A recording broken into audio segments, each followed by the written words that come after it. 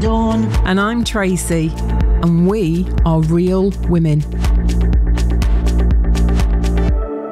Good afternoon, Tracy. Good afternoon, Dawn. So really excited today. We have got Dr. Clair Burley, who is a clinical psychologist and she specialises in attachment and trauma. Good afternoon, Claire. Good afternoon. We know each other from a shared community. So I know what you do. And my understanding is that you help ambitious businesswomen who just want more. And you use your clinical psychology skills in their attachment and trauma issues to be able to break through barriers. But please, will you tell us a little bit more about what that actually means? Yeah, absolutely. So as you say, I'm a clinical psychologist and I specialise in attachment trauma. What that means, because not many people know what that means.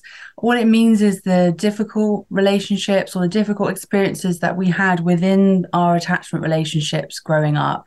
So normally that's our parents, but it could be other people who are our caregivers. But it also can be other people that are important to us as well in our childhood. So it could be peers or other family members. Siblings as well comes in a lot with these woundings. And also another one I hear a lot are teachers or coaches, so like sports coaches. So anybody we have an important relationship with. And then it can be one experience or it can be a series of experiences that can create woundings within us when we're little. And we then we internalize those woundings and we carry those woundings into our adulthood. And so it can create lots of layers of protective layers that we then adopt. And they're the patterns that we tend to be more consciously aware of. So lots of times when I speak to people, they don't really know what I'm talking about. It's the surface level things that they're aware of. It could be things like anxiety, depression, or it could be certain patterns that they notice. Maybe it's self-sabotage or maybe perfectionism, overworking. It can be addictive type patterns. They're the ones people are aware of, but they don't know where those things come from. So then I help people to be able to connect those back to the root cause and then work on healing and shifting those patterns. So self-sabotage is a huge one. And I think that's it's probably a trendy sentence at the moment, but actually it's quite true. And we all do that. And it's probably, for me, one of the more fascinating ones, especially when you deal with ambitious women. And it's incredible how many of us are really capable, well-rounded, blah, blah, blah, blah, blah, and yet we self-sabotage. So I think that's, and so what kind of thing, I suppose it's how long's a piece of string. What are the most common things that happen to us in childhood that cause things like that to happen? Yeah, absolutely. Yeah. And there are some common ones, but obviously it can be really personal as well. But experiences, particularly where we have been ridiculed or shamed in some way, humiliated, those sorts of experiences can create a lot of wounding. Times when we may have been criticized a lot or had a lot of judgment placed on us. Times we've been rejected, abandoned, ignored, emotionally neglected. So I know neglect is sort of an abuse term, but when I talk about these things, they're on a continuum where, most people wouldn't name their childhood experiences as abuse necessarily, but they fit on a continuum where they can be really wounding still. And so we don't necessarily notice what those experiences are. Oftentimes because things feel so normal, they're happening regularly, they're part of our family patterns, we just see them as normal. So we don't necessarily identify them as something that's created this wound. But those are the sorts of experiences that lay the foundations for us then to be adopting that self-sabotage pattern as a protective mechanism. So lots of times people will say, my problem is self-sabotage. It's getting in the way of me achieving what I want in my business. It's getting in the way of other areas of my life. I'm setting these long-term goals and I'm just not meeting them because I'm sabotaging them along the way. And they think that the sabotage is the problem. Actually, it's these wounds that are underneath the problem that we need to work on, because self-sabotage is a protective mechanism. So it's protecting us from feeling that wound again. Yeah. So lots of people have fear of success just as much as they have fear of failure. And it's presumably unconscious wounds often, as if I've understood that right. Yeah, so, absolutely. Yeah. So how the heck did you get into this? I mean, I love it. How did you get into it? Yeah, so I came to psychology later. I didn't go to university straight away. I did other things, went traveling, didn't know what I really wanted to do. But I knew I wanted to help people. And so I came back to it. I looped back to it. And when I started, it's a long journey to get qualified, properly qualified as a psychologist. You do your undergraduate degree, you get some experience, and then you go back and you do the doctorate. So when I started that journey, I thought I wanted to work with adults. I was pretty sure I wanted to work with adults. I wanted to help them. I didn't want people to be alone with their struggles and with their pain. I wanted to help them to heal and grow and reach their potential. But then when I started the clinical training, there was one training, it was a mixture, our doctorate was a mixture of teaching, placements and research, so it's not pure PhD. And we had this chap come in to talk about forensic psychology, and he was telling us all about his time in prison and all the different things that happened in his life. And he started his life story talking about being in the care system and how things had gone really wrong for him really early on in life. And I remember sitting there thinking, we're trying to help adults who've been, struggling with these things oftentimes for many years. Why aren't we helping people earlier on when these things are happening, when these wounds are being created? Why aren't we helping people then? Like, let's help them like at the beginning. So I started leaning more towards attachment theory and more systemic ways of working versus individual ways of working. So what I mean by that is when we look at things as like an individual problem, like you've got this thought process or you've got this emotional difficulty, it's sort of like we believe it's within us as individuals. I really rejected that notion because I just don't believe that we are just separate entities that carry along these problems just all by ourselves. I believe that these are understandable reactions to the environments that we have been subjected to, that we've grown up in. So I started changing the way that I thought about things, changing the way that I help people to work more systemically. And so I was working in services that were more attachment oriented. So I worked with mums who were struggling to bond with their babies. I worked in a couples therapy clinic, a family therapy clinic, and then I spent many years in a service for children who were fostered and adopted. So lots and lots of developmental trauma, lots of attachment problems, and helping the system around that child rather than seeing it as an issue that's just within that child. So that's kind of how I ended up working in this way.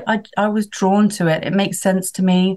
And now I work with adults again, but using this perspective. So helping people to look back at what their early experiences were like and how that's linked to the patterns that they're experiencing today. Like, who do you go to? Yeah, well, we all have our own therapy as well.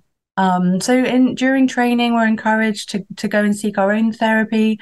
We can't take people through a process that we've not been through ourselves. So it's a bit different. The psychology industry is different to the coaching industry. So my marketing is not, I've gotten from A to B, I can help you get from A to B because I've been there.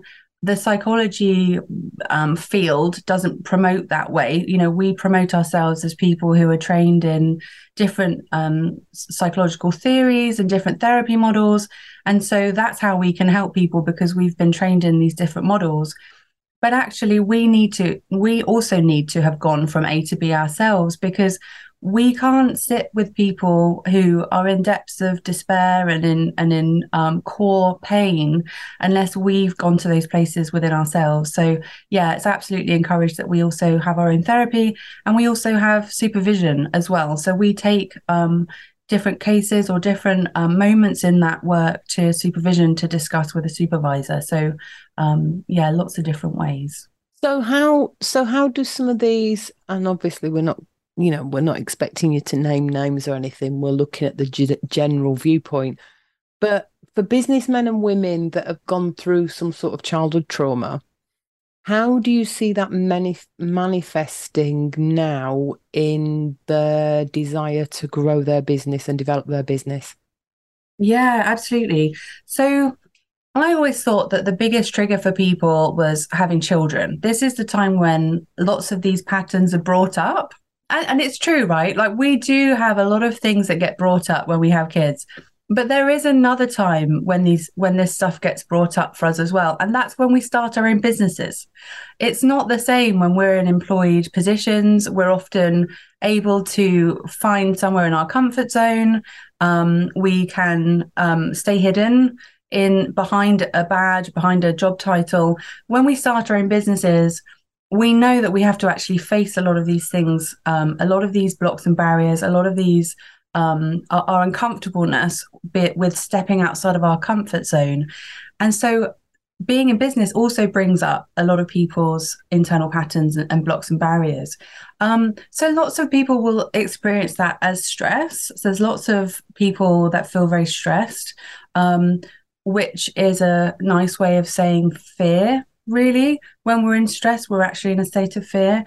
And there's a lot of people going through that strive burnout pattern where you push and strive and try to progress, and then you burn out, and then you pick yourself up and you strive again. So there's lots of people going through that pattern. Confidence.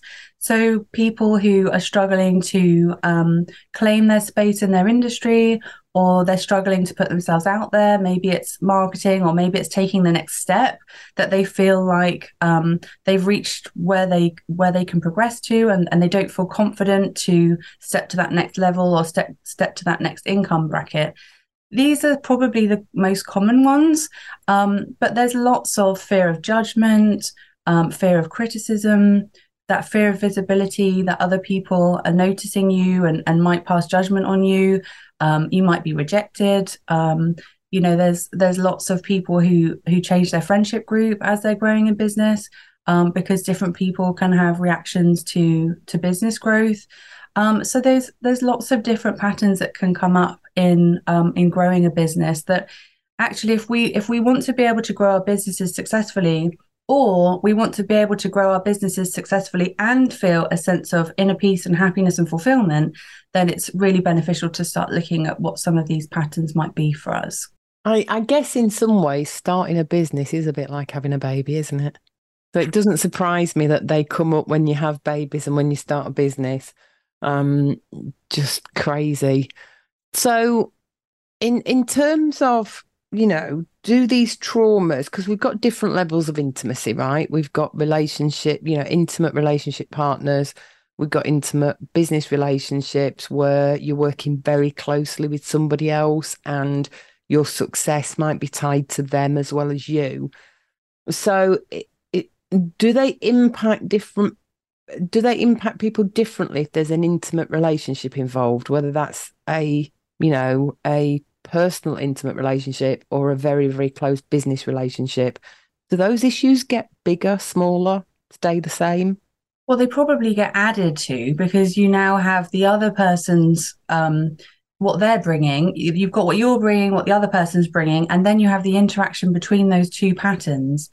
I also do couples therapy, and so this is something that I notice a lot with couples and it's the same with business partners or colleagues or even with a team, is that what we get triggered by the other person directly relates to what they get triggered by. So we tend to have this reciprocal pattern where we're both being triggered. And when we look at what that trigger is, the theme or the meaning of that trigger, the meaning that we tell ourselves from that experience tends to link back to our childhood wounds. So it just brings more issues into the mix, different ways of responding, different ways of coping with things. So from an attachment perspective, you tend to have sort of two main styles of attachment. Well, there's four, but there's two kind of common patterns. With attachment style, you have the people that lean in, the people that feel emotions really strongly.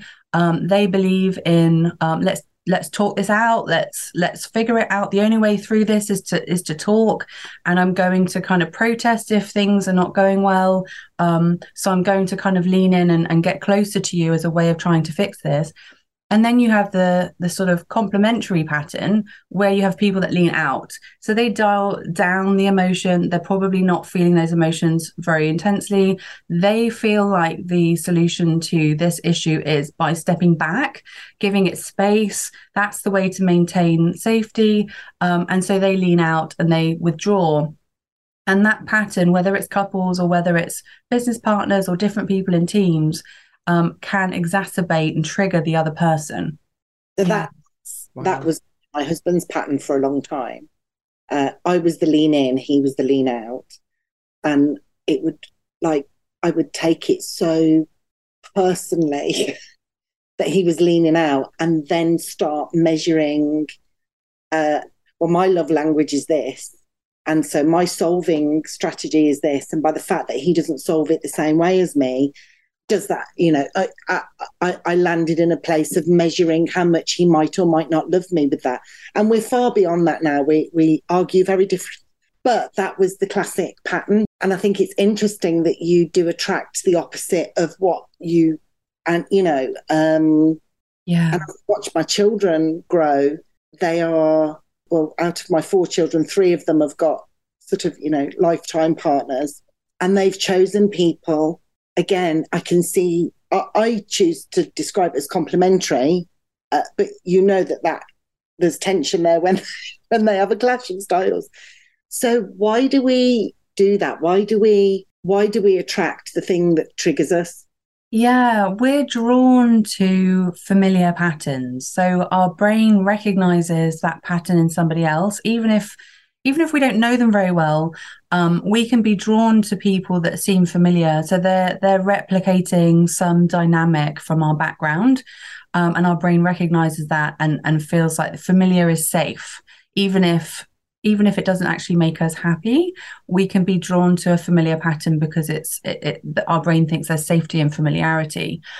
The other reason, and I think this is more of a sort of, I guess, therapeutic answer, and I believe this, is that we're drawn to try to heal our wounds. And so we're trying to have a do-over. When we're drawn to these people, what we're actually trying to have is a different outcome than the one we had before. So we're actually trying to overcome and we're trying to grow and heal. And hopefully when we're adults and we're in an adult to adult relationship, that's possible because we now have agency over the growth of that relationship. Whereas when we're kids, we don't have any agency or power really to determine how those relationship patterns go. But when we're adults, we do. And so lots of people do seek healing through adult relationships, and those things can heal some of those wounds from our childhood. Well, I find I've never looked at it from that point of view. So I recognise and speak upon and agree. We have got subconscious love rules from how we were raised when we were kids, and they're usually subconscious. And like you say, even if it's toxic, even if it's not healthy, it's familiar. So we do that. I did wonder if I'd have put an advert in the World Press for the most selfish husband in the world. That's why. So I did wonder what I was doing there. But what I love about what you've just said is that evolutionary perspective that almost the universe really has given us an opportunity to heal. I'd never looked at it like that. And that's actually quite beautiful. So I can imagine now if somebody was listening to this and they were in a relationship where those interaction strategies upset them a lot. Maybe if they took only one thing, which was, what opportunity have I got here to heal regards my sort of love rules from when I was young and see it as an opportunity. And that's great. That makes us be nice to each other, doesn't it? Does it? It does when we look at it that way. Because actually we can get really stuck in those patterns. We can get really hijacked by those wounds. And so that pattern that I described with the leaning in and leaning out, the leaning in person is feeling unloved and the lack of connection. And if that connects back to something in childhood, which it often does, the person believes that to be true, that lack of worthiness to be true. And so they can get really hijacked by that and not see it as a pattern or an opportunity to heal. And likewise, the person that's leaning out, they also are struggling with how lovable they are, but in a slightly different way. They feel like they're not measuring up. They feel criticized. They feel that they're not hitting the mark, and the person they're with isn't happy with them. And so that also triggers an attachment wound for them about not being worthy and not being lovable. So, when we drill down to the core, it's all about, do we feel lovable? We just experience it with a slightly different nuance. But when people get triggered into those wounds, it can really hijack them and take over. And when that happens, people tend to go into their reactive patterns. It's only when we're able to get better at emotionally regulating so that we're not completely flawed or flooded or numb, that we're able to hold on whilst we're feeling that emotional trigger, and then be able to look at that pattern with a slightly different angle, which is why obviously lots of people do come for therapy to get that. So they're getting that insight and awareness and understanding, and then that those next steps of, okay, how do we actually do this differently? And we don't keep repeating this pattern. So I can't help wondering where you've got a couple and maybe you've got one person in that couple has recognised, doesn't necessarily know the answers, he's still trying to seek how they solve the issue, but they've recognised something in their childhood that is possibly the position of their pain. And then the other person in the couple is doing the exact opposite, in the sense that they haven't recognised, they just think the way they're behaving is normal behaviour because that's how mum, dad, uncle, whatever treated me. And so they carry on in that pattern, in which case the person who starts to recognise, there's something to what's going on, doesn't actually get what they need to solve it. And I'm just wondering if when that happens, is that when the relationships start to break down? Yeah, it can be. What I tend to say to a lot of people in this position is we have to do the inner work ourselves first. And I see this with couples. Sometimes people want to just come in for couples therapy and do a little bit of that first, but there tends to be an important piece around us doing our own internal work, and then seeing where we are on the other side of that. Because when we heal our own wounds and when we evolve and when we grow and we're able to understand our internal system and our external patterns, we can come at it from a different angle. And sometimes that can lead our partner in whatever dynamic that partnership is to do the same. But if they don't, it might be that the person who has done that healing now isn't getting as triggered by that pattern because they've healed those wounds underneath. So now actually it doesn't feel as terrible. Or it might be that they say, well, I've outgrown this dynamic now, and what I'm looking for is something different. And it's at that point that couples tend to separate. Yeah. Well, go on, Dawn. No, I was I was going to ask. So, there's somebody is plodding along, getting on with their business, not going where they want it to be. What are the signs that someone can recognise actually what this might be about is something that's happened in the past that subconsciously is now sabotaging your future? Yeah, I think it's a really tricky one for people to necessarily know that themselves. But if people are interested in self-development, if they're doing mindset things, it might be that they've started on that road to exploring that.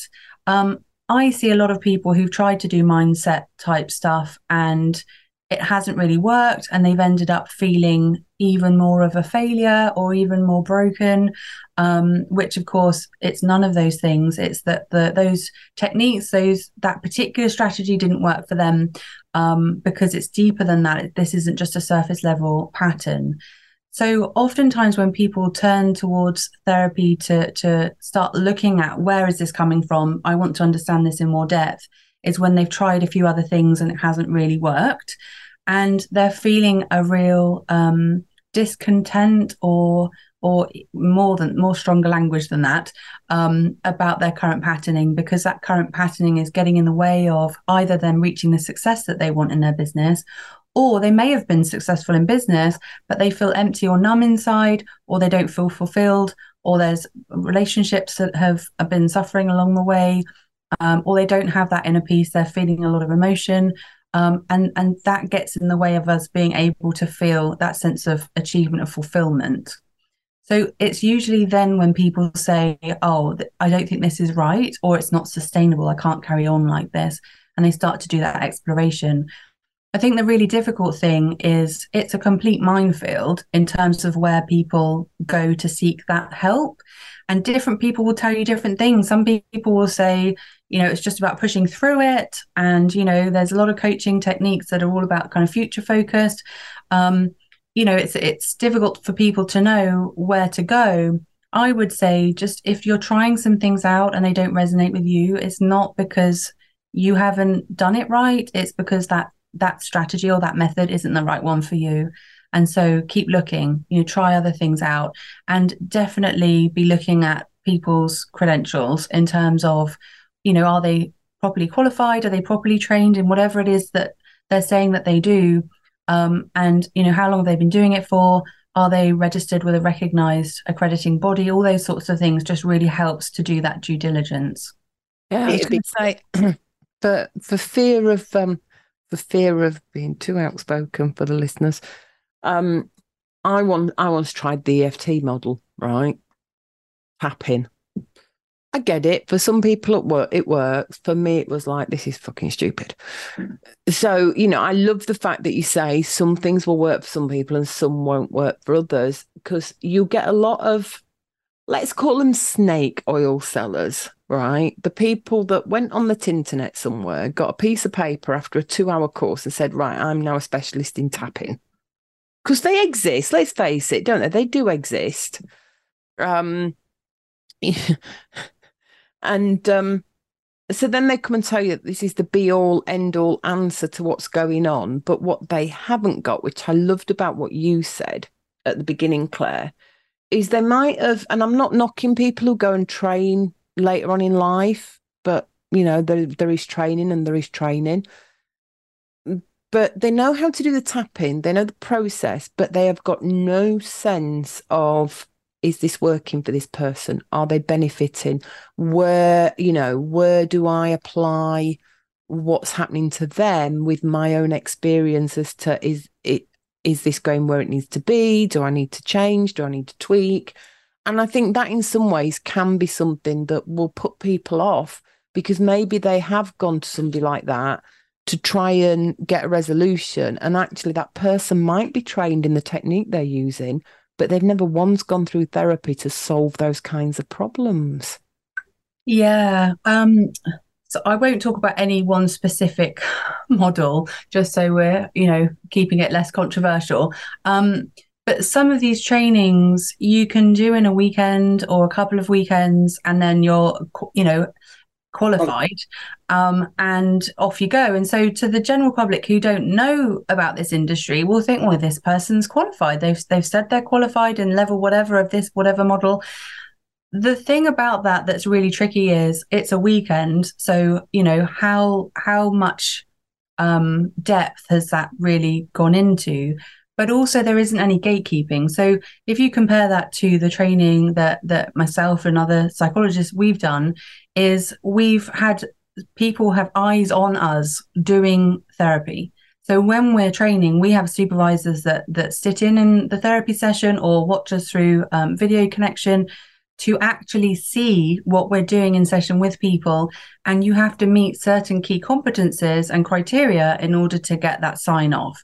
So there's some gatekeeping to the industry. You can't just, not everyone can qualify.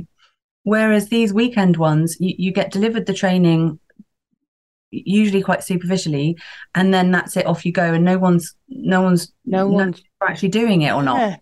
I mean, years ago, I got very much into health and everything and started looking at retraining. So I did a formal course. It actually took me 2 years. And that was to do with nutrition, predominantly specialising around juice nutrition. And that was more for me to use than it was to do anything with. But I just, having been out there looking for things that, okay, I might go study that to help with my own trauma. I just noticed so many where it's a 2-hour course and that's it. You've got this piece of paper and you're set, you're good to go. Yeah. I mean, would you go? Well, if you're listening here, I love the fact that Claire said that there is supervision. They go through the therapy to deal with their own trauma. But it's a bit like saying, what I don't get is people will look, okay, my business is not doing great. I think it's because something happened when I was 12. So what I'm going to do is I don't want to spend, if I go to that person, they're 600 quid. If I go to this person, it's £49. You know what? I'm going to go to the person that's £49 and I'm going to be healed. No, you're bloody not. And I don't know. I think sometimes, and I'm really, really for therapy. I'm not anti it at all, but this is why I get a little bit on my soapbox. I think sometimes the people that have done that weekend course and go and screw somebody up worse than they were to begin with are the ones that will often end up where the discussion about, therapy, it's not worth going to. I think it comes from the people that have done a 50 quid weekend course, and now they're out there trying to suggest they can heal the world. Yeah. I agree with a lot of what you're saying. So what would you say to someone like me, ish, I'll have a little go at these little things, but, doesn't always fit the bill. And where my conflict sits is I don't always thoroughly understand the point of harping on talking about the trauma. For somebody who can talk for England, I'm not terribly into talk therapy. Like, talk to me about what you want to do. Talk to me about your hopes, your dreams, that sort of thing. And I've only had one experience of going down a proper kind of counselling route. And I lasted a very short period of time. All I could feel was that I was spending money. And this is of no discredit to the person, because she was great, actually. But I just don't think it was for me. I think it was 60 quid a session, 65 quid a session. I can't remember. Something like that. And I was sitting there for an hour regurgitating stuff that I had. I've regurgitated it about 20 years. I've so moved on from there. So I understood the process that, well, I got to tell her everything so she knows what I'm talking about. But I stopped because I was getting nothing from that. So in my head, it's like, right, I'll sit for 9 months, spending 65 quid a week, regurgitating 55 years of shite. And presumably the structure of those sessions will change at some point. But I was out, and I just was like, why do I need to talk about all of this? What would you say to someone who was out of harping over the shite? Yeah, so there's a couple of there's lots of things I'd like to say, but there's a couple of things I'll say. So even within the therapy field, there's different methods and models. So people, obviously, how would anyone in the general public know who aren't in this industry? There is a huge difference between counselling and psychotherapy. So counselling is where they're literally trained this way, to sit and listen, and to, they're being very attentive, they're being very empathic and very validating, and but that's it. They're not trained to guide or They don't have a roadmap for how do we get from here to where we want to go. So counselling as a therapy model is quite passive, no offence to any counsellors, because it can be really helpful for lots of people. But for lots of other people, that's not enough. That they've, when people are telling their story, they're in their activation, or it's bringing up feelings and then not shifting that just by saying these words out loud. So what I would say is it's helpful to go to somebody who has a more active therapy model where talking about the story is information as a guidepost for where do we need to go? What are the key things here? So there's something in psychology called formulation, which is where we bring in psychological theory to understand why someone is feeling the way that they are. So when someone tells us their story, we bring in that theory and we say, okay, this is what I understand from what you said. Based on psychological theory, this is what's happening, going on with you. So first of all, we've got clarity. And then we say, okay, this is where we are. This is where we want to get to. And there'll be a series of steps as to how we're going to get there. And it isn't just through regurgitating stories. There's active methods and strategies and tools and techniques that create shift and change, which is what's healing.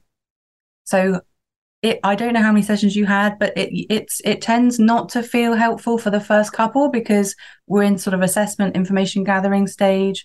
But after that, you should start to feel something. But lots of times people will feel, and this probably isn't the right thing to say, but I'm being honest, will start to feel more before they feel better, because they're actually opening up those, what's behind this door, what's in this closed box that I've been burying and not looking at for all these years. If I open the lid on that box, that wound is still going to be there the same as it was when I shut it away. So to begin with, it might feel more painful, and you're more in touch with those wounds. But you can't heal what you don't feel. So we need to be feeling these things in order to heal it. And that's where the shift comes. Yeah. Is everything a therapy issue? Should we all find some version of psychological assistance? I feel like we can all benefit from growth. I'm a real advocate for growth. I'm not sort of prescriptive in what that growth has to look like, because I do believe in individual differences and individual preferences and individual choice ultimately. So, as long as it's feeling good and it's working for you and it's helping, then great. I think that we all benefit from growth. I think it's quite funny when I look at business. I think there are 3 plans that we need. We need our marketing plan, our strategic or our business plan, and we need our mind shit plan. At the end of the day, you can't, if you link these things together, your business is not going to grow if you don't know the direction you're going in. And it can't grow if you don't have a plan for your marketing and advertising, for instance, because they both go together. But at the end of the day, neither of those can work if you are not functioning 10 out of 10 because something's going on in your head. Absolutely, exactly. Our businesses are an extension of us. Yeah. And so those patterns, those internal and external patterns, are getting in the way of either implementing that strategy or doing what we need for advertising and marketing. Then ultimately it's going to get in the way of the growth of our business. Yeah. And in some ways, I'm also this is going to sound really awful, but I'm also quite pleased that we each all have I'm going to call them our own hang-ups. Yeah. But nearly most of the business people I meet, not all of them, but nearly most, they'll say there's been times they didn't feel good enough. There've been times they thought they were an imposter, all of those things, and they're all genuine. I've felt them. But I'm quite glad we have that, because otherwise we'd have a business world full of clickbait with nobody having any filter as to when to dial it back and dial it forward. And I sometimes think the business world would actually be quite an awful place if nobody had any shit going on in their head. Is that a bit of a bizarre thought? Well, I think it would be abnormal, wouldn't it? If we had a business world without humans, we need to have the human element, don't we, in our businesses? We need to be able to connect and resonate with people, whatever field of business we're in. It would be very abnormal to have a bunch of people who don't have any of the human things that we all have. Yeah, I'm giggling a little bit. You won't be able to see this if you're listening rather than the screen, but I'm giggling a little bit because As you started to answer that, Claire, I suddenly realised why there are people out there getting really concerned about AI. What if AI takes over the business world so there is no mindset shit that means people work at different levels? Oh my God, it's going to be clickbait forever, isn't it? No, Scary. no. Scary. There are those of us that just won't. Yeah, but you see where I'm going with it? Because I always thought when things like the AI came out, we've had it with films for years, but when we got, Chat GPT, whatever it's called, and the AI, and then you started to look at the things it can help with to be more productive, I now just literally from your answer to that question or your comment on that question, Claire, I now understand why there are people going, this is actually dangerous. I now get a little bit of why they're going that mode. I think used in the right way, it's very, very clever. But I do get it. If everybody just uses the AI to go, Siri, chat, whatever it gets called, please create me this particular marketing brochure, but do it without all my shit in my brain. This could be scary. This could be really scary. I've got a suspicion 10, 20 years down the road, Claire, because you don't look that old. 10, 20 years down the road, I wonder how many people need therapy because they feel insignificant because AI is doing their entire business. And even though they're raking in all the money and they can go on whatever cruises and holidays and all that other stuff they want to go on, they're still not fulfilled because their life is completely passive. Yeah, and there's no purpose. Because I think those of us that start our own business are very often playing out a need in us that's usually triggered from something or other. And I find it really fascinating that it takes a certain type of person who not only starts a business, but then when you look at how many of them start the business because they need to serve. And I can relate this with myself. I feel I know what it feels like to be lonely and hold all the responsibility yourself. And I can't bear it when other people feel like that. Therefore, it's not a shock that when there's a crisis or something, who's there to help? Dawn slap bang in the middle. No, but although consciously you're helping other people, really what you're doing is you're filling holes in yourself, aren't you?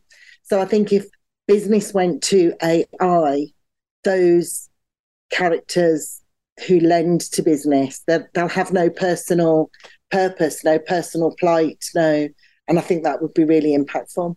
Can you imagine the childhood trauma of the future? Because we've got some common core ones, haven't we? Yeah. So we've got, I'm not lovable, I'm not good enough. Yeah. Can you imagine the one of the future, which is, I don't really exist. I feel like I haven't existed for my entire life.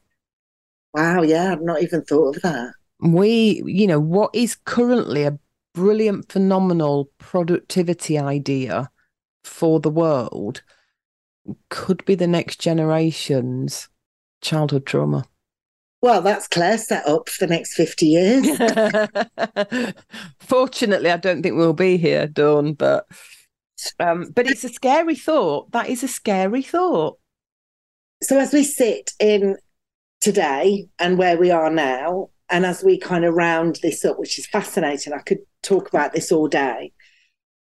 In my observation, I think the two most common issues that women in business feedback that they have is frustration because they procrastinate and they self-sabotage. So without sort of, obviously I know that everything's personal and you're highly trained and, but if there were a couple of tips, if I was procrastinating or self-sabotaging, which usually pans out that you've hit a ceiling, doesn't it? You've hit a ceiling, you know what you've got to do and you just don't. Have you got anything that the listeners can take away as a start point as to where they should go if they're procrastinating or self-sabotaging? What I would recommend for people, if they're finding themselves being caught up in these procrastination patterns or these self-sabotage patterns, first of all, it's being able to get some space from those patterns. So what we would call in the therapy language is blending. So when we blend with a particular internal pattern, it's taking up all of the room. We're hijacked by it. We're being led by it. It's basically got the steering wheel. We're being steered by this pattern. So first thing is to get some space. And we do that through emotional regulation. So doing things to ground ourselves in the present, to de-escalate the intensity of those emotions that might be coming through, and being able to step back from the thoughts that we're having. And then when we do that, we're able to use the thinking part of our brain, where we can get really curious about what those patterns are about. The key here is we want to really understand our internal world so that we can help shift those patterns and not be at the mercy of them. So asking some questions around, what does this pattern do for me? What am I afraid will happen if I continue on with this task, or if I have to make this decision, or if I become successful, or if something goes wrong? What is it that I'm afraid will happen? So that we can get really clear and connected with those different parts of ourselves. And then what we want to be doing is offering some validation and some support to those parts of us that feel that way. And then ultimately, and this piece is the therapy piece, is what's this pattern connected to in terms of that core wound. Because actually what we want to be doing is working on that core wound, that root cause level. Because when we do that, when we heal that wound, then these patterns naturally subside. Fabulous. Which is why the mindset philosophy, not the psychotherapy side of it, the mindset people. I would call myself a mindset person. Tracy's a mindset person. We read books and we listen to nice things. And I always translate procrastination as you're not following your heart somewhere along the line, but actually that's not quite true, is it? You're afraid to follow your heart because of what's on the other side, or what you believe's on the other side. Which is why when you go down the mindset route, if a childhood wound or trauma or attachment issue is the root of that procrastination, so I think the mindset solution is probably good as a first base, because you actually might not be doing something that your heart desires, in which case, if you shift and do something of your heart desire, you won't procrastinate anymore, and that's true and that's fine. If your pattern is, even when you're doing something that is swinging your boat, then that probably means that you've got an attachment issue. Yeah, because usually what's underneath, if we drill it all down, that next layer tends to be fear. So what is that fear? What are we afraid of? And naming that. And then if we drill down underneath that fear, what we actually get to is a sense of being unlovable or unworthy. So people will feel that in two different ways. They can feel that in a competency layer, like I'm not good enough at my job, I don't have a sense of mastery, that my competency is in question, I'm inadequate in some way. Or it's the lovability, which is I'm not lovable, I'm not worthy, people don't value me. And so we can feel it in those two pillars, but ultimately, even the competence one, we've learned that we need, in order to be loved, we need to be competent. So when we drill it all the way down, those wounds tend to be wounds where we feel like we've been unlovable or unworthy in some way.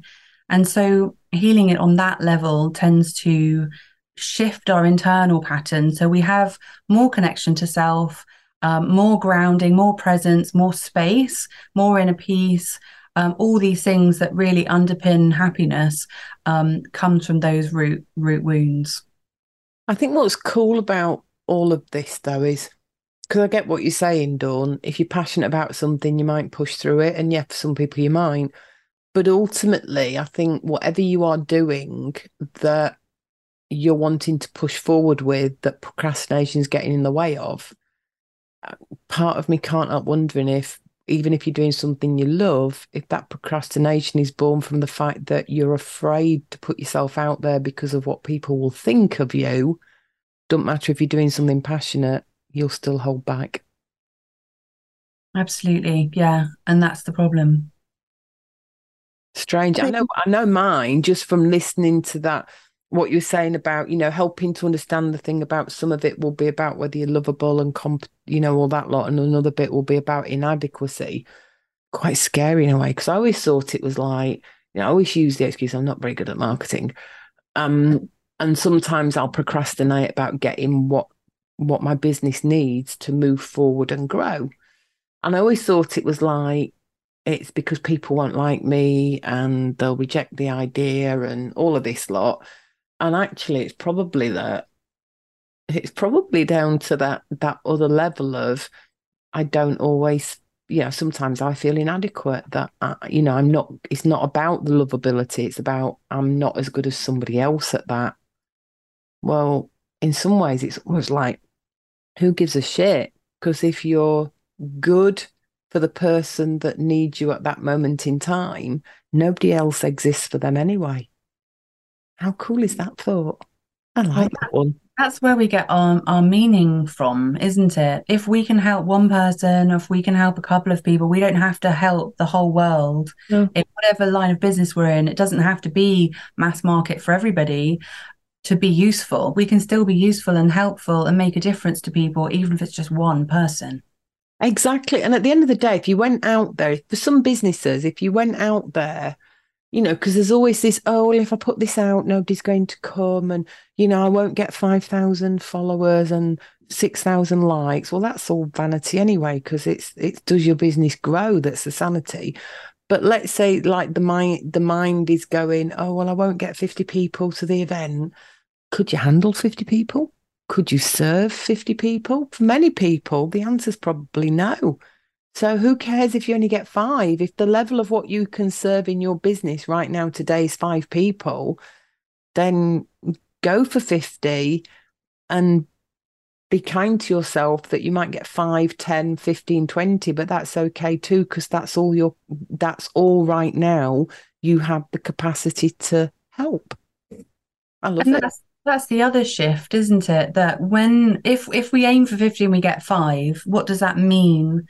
If we take that to mean that we're not good enough, that we've fallen short, that we're inadequate, that we failed, that we're humiliated, or we're being rejected because people didn't come, if that layer of meaning is attached to that attachment wound, that's going to feel very different than the people that talk about how, these things are all learnings in business. That actually, if 50 people don't come to your event and 5 people do, it's only saying something about that event. It's not saying something about your work.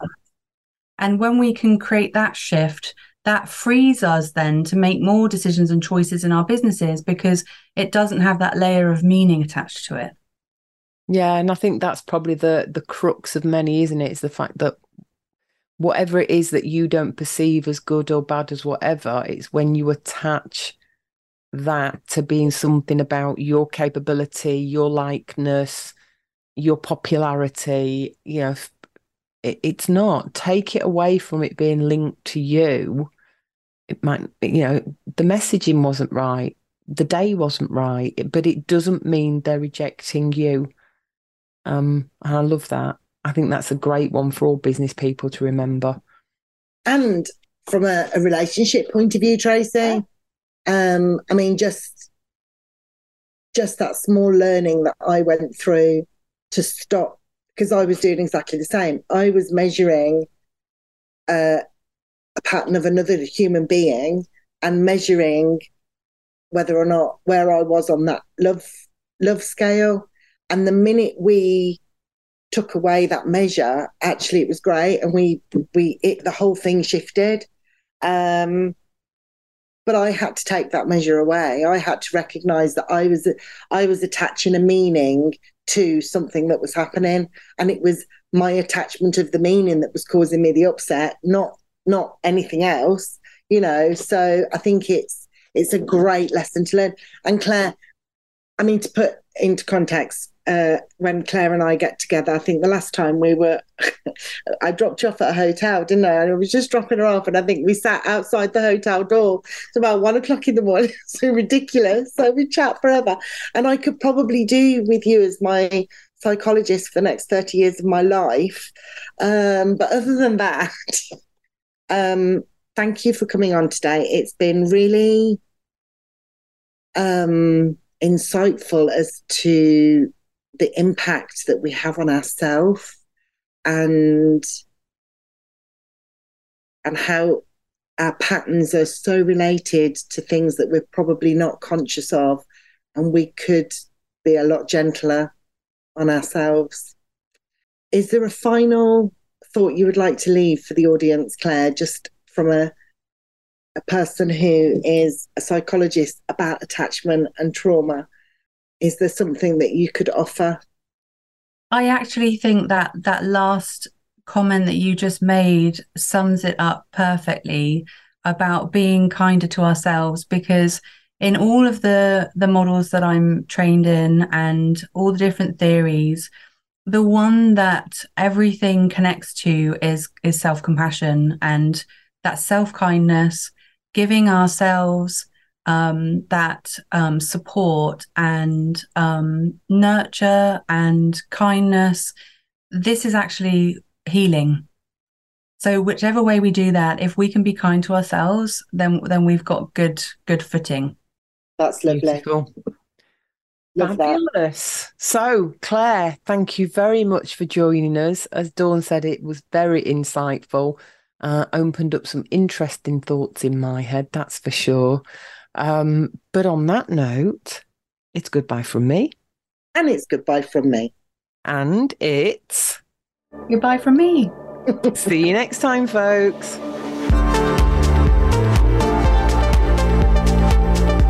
If you've enjoyed our conversation today, please subscribe and download the podcast.